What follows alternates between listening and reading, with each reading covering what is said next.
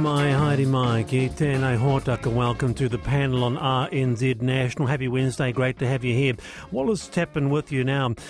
Due to predicted strong wind gusts, Auckland Harbour Bridge will be operating with 4 lanes in each direction during this evening's peak travel period. Take extra care, especially if you are in a light or high-sided vehicle. So strong winds, Auckland Harbour Bridge. And also State Highway 87, Kyburn to Outram, snow and ice. Do take care there.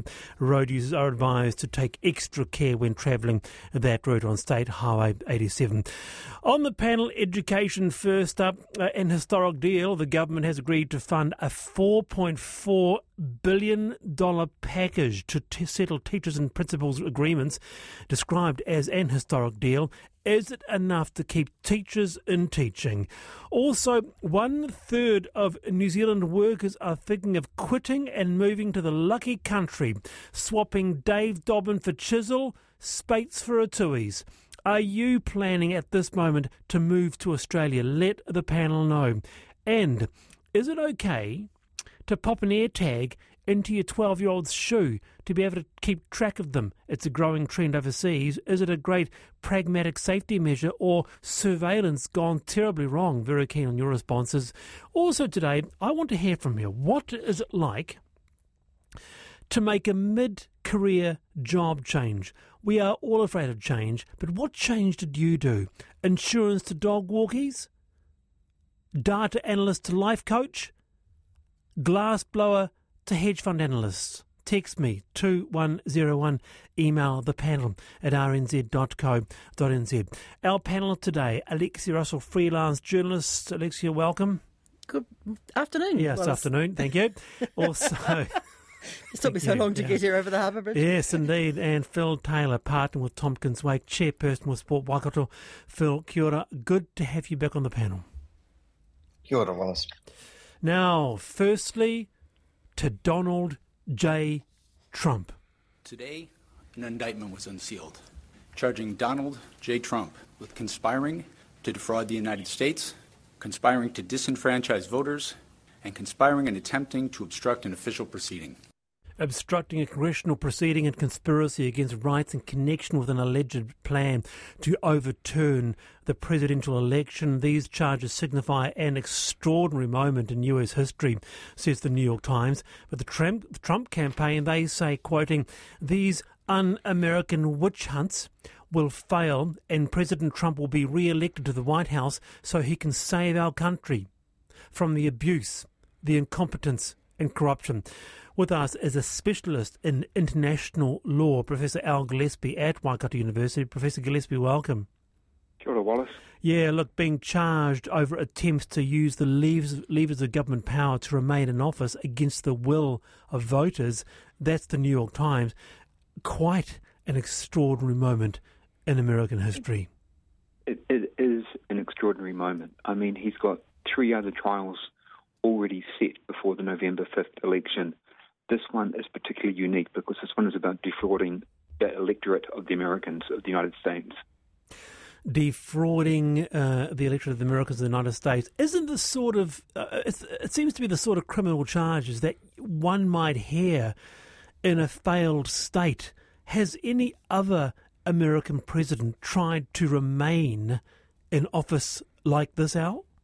No, this is unique. The closest I can think of a precedent is someone like President Nixon, who was caught up with Watergate, which involved the theft of or stealing documents from the opposition party. Mr. Trump's involved with a trial with trying to steal the American election. Can you explain the charges a little bit more, Al? You've got 4 main charges. You've got conspiracy to defraud the United States, which is kind of a catch-all charge. You've got obstruction of an official proceeding, which is about Biden's particular process to become president. You've got conspiracy to obstruction, which was about the actual riot. And then the most important one is conspiracy against rights. And it's the last one, which is the historic one that goes back to just after the Civil War was used against the Ku Klux Klan, the KKK. Gosh. And it has many implications. Goodness, yeah, well, pretty big in the international press. New York Times doing a live news feed about it, The Guardian as well. Not as big here, nonetheless. Quite interesting stuff stateside, Alexia Russell. Yeah, someone saying at this point Trump's followers are pretty much at cult level because look at the mess that he's left behind him. And this is absolutely astounding, isn't it? Determined to remain in power. As Al's just said, he's got a very complicated calendar next year. He's facing other trials, the Stormy Daniels one and the keeping the documents in his bathroom one. I mean, it's just completely nuts. I mean, would it actually be cheaper to sort of build a little mini White House for him, surround it by security people and never let him out again? Do you have an answer to that, Al? Or perhaps not? I think the mini White House could end up being a prison because a number of these charges have got very heavy penalties with them. I mean, the Espionage Act is 10 years. These new ones between 5 years and 10 years, or possibly even up to 20 years, depending on what actually it comes down to. There's nothing in the Constitution that says a man has to be outside of prison or not have criminal convictions to run, or woman. And so it's open for them to still contest the election. That's a bit nuts, isn't it? Well, I think when they wrote the Constitution, they never envisaged how far situations like this could evolve. Well, Phil, you may also have you may have an appreciation, I guess, of the charges. I mean, it may not be your aspect area of law, but nonetheless, pretty interesting legal developments happening here, Phil. Yeah, well, thanks, Wallace. And, I absolutely defer to the experts on this, but I guess one of the first principles, though, is you are innocent until you're proven guilty, and the timing is unfortunate in that it does allow these claims to be dismissed as electioneering or politicking. And that's a very good point, Al, and that was made by in the gentleman doing the statement that it is an important reminder that you are innocent till proven guilty. It's critical that he is innocent till proven guilty, but he has got 4, if not 5 trials to get through before the next election on November the 5th. And so that's a lot of legal proceedings. And it will prove difficult for the American public if he is found guilty, but the bottom line here is it doesn't seem to be stopping support for the Republicans for Mr. Trump. And so he's still likely to be a very strong contender for the election as it comes forward. Yes, I understand that he's top of the polls, and I think Ron DeSantis is a distant second, as I believe, Al. But by a country mile. He's carrying 53% of the popular vote for the Republicans right now. Yeah. And so it's likely that he will be the nominated person to run forward, even if he does have these convictions. Is that some sort of moral deficiency, Al? I mean, is the fact that he's the most likely to get the nod, what does that say about the whole Republican setup and the way that they'll present someone to lead the country? I wouldn't say it's the whole Republican. I'd say it's a lot of Republicans who do agree that there was something wrong with the last election, and many of them feel sympathy for Mr. Trump and that he is being unfairly attacked for these things. So, Al, what happens next? Well, looking at January 15th is the Jean Carroll defamation case. March 25th, Stormy Daniels. May 20th is classified documents. In between all those 3, you're going to see this January 6th inquiry come to fruition. And the next one you might see is the Georgia state might bring charges against him as well. Very good. That's Professor Al Gillespie from Waikato University, Professor of International Law there. And look, can I just say I'm absolutely loving the careers. When I asked you, have you made a mid-career change? Mary says, I switched from freshwater ecologist to nursing. And it's great. Steve says, Wallace, I went from being a hairdresser to an IT guy in the 90s, now to an academic philosopher, and travelled the world speaking at conferences on the ethics of AI. That's pretty impressive. That's extraordinary. So very interesting. I cannot wait to talk to you about this. We're talking about that at 10 to 5. What is a career switch, mid-career switch that you made? Text me to 101, email thepanel@rnz.co.nz. All right, well, Phil, you haven't been on for a wee while, so why don't you kick off this afternoon with your I've been thinking? Yeah, my topic that I've been thinking about, Wallace, is about resilience, and just thinking about how actually the different generations that are around at the moment have an approach to it, and you think about my grandparents, the war sort of generation, and how resilience for them meant rationing and people going off to war and my generation, I think I'm Generation X. We really just put our heads down and we just work really hard.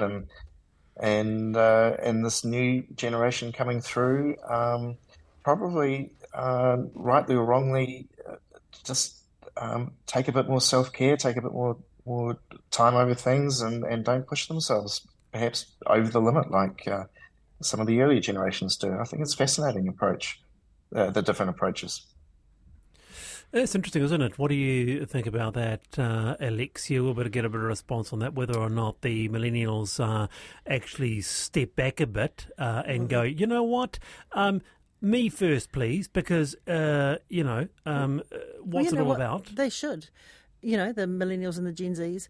My husband and I are both Gen X. My husband has had 5 people that he went to school with commit suicide. And that is not unusual for a male of his age. And if the new generation is able to see this and to put a stop on it and to look after their own mental health, then yay. It's good. Okay. Phil? Yeah, that's where I was heading with this. And absolutely, I'd love to see the suicide statistics come down, and if this is going to have an impact on, if this is the attitudinal approach to take to achieve that, I'm fully in support. Yeah, interesting to hear a response on that, whether or not there are generational differences. Lovely, Phil. All right, Alexia Russell, I've been thinking. Well, talking about looking after yourself, the only thing I'm thinking about is sunshine, mate. I'll tell you, I'm over it. Well, I went down to Christchurch for the weekend, and it was sunny, and I had forgotten what it was like to have 4 days of sunshine. Unless you're not going to a football match tonight. Yeah. Can someone corroborate that? Did Christchurch have 4 days of sun in a row? Yep, Because I don't Friday to Monday inclusive. No, it was freezing in the morning, like it was -3 in the morning, but beautiful, beautiful sunny days. Are you talking about in a row? Yes, in a row. I know it seems very odd to us, but look, we're saying in lockdown. People will discover their own countries, and the emissions will go down, and people won't fly over to and the corporate people will do Zoomies, and you know what? No. As soon as we realise that there's sunshine somewhere over there, we are going there. And Tom Kitchen actually did this in a detailed podcast for us this week. Or last week? Can't remember. But, I've got a sister living down in the swamp down the road that we call Hamilton, who's been sick all year from the cold. My son hasn't stopped coughing since about March. Yeah. We just cannot wait to... leave the country. We're coming back. But and guess what? I'm coming with you. Bali, here we come. Get this, Ian says, I went from managing the delivery of the previous home detention contract of the government to making small batch vinegars. It's so much sweeter, says Ian. The panel, RNZ National, loving your company. Phil Taylor, Alexia Russell with me this afternoon.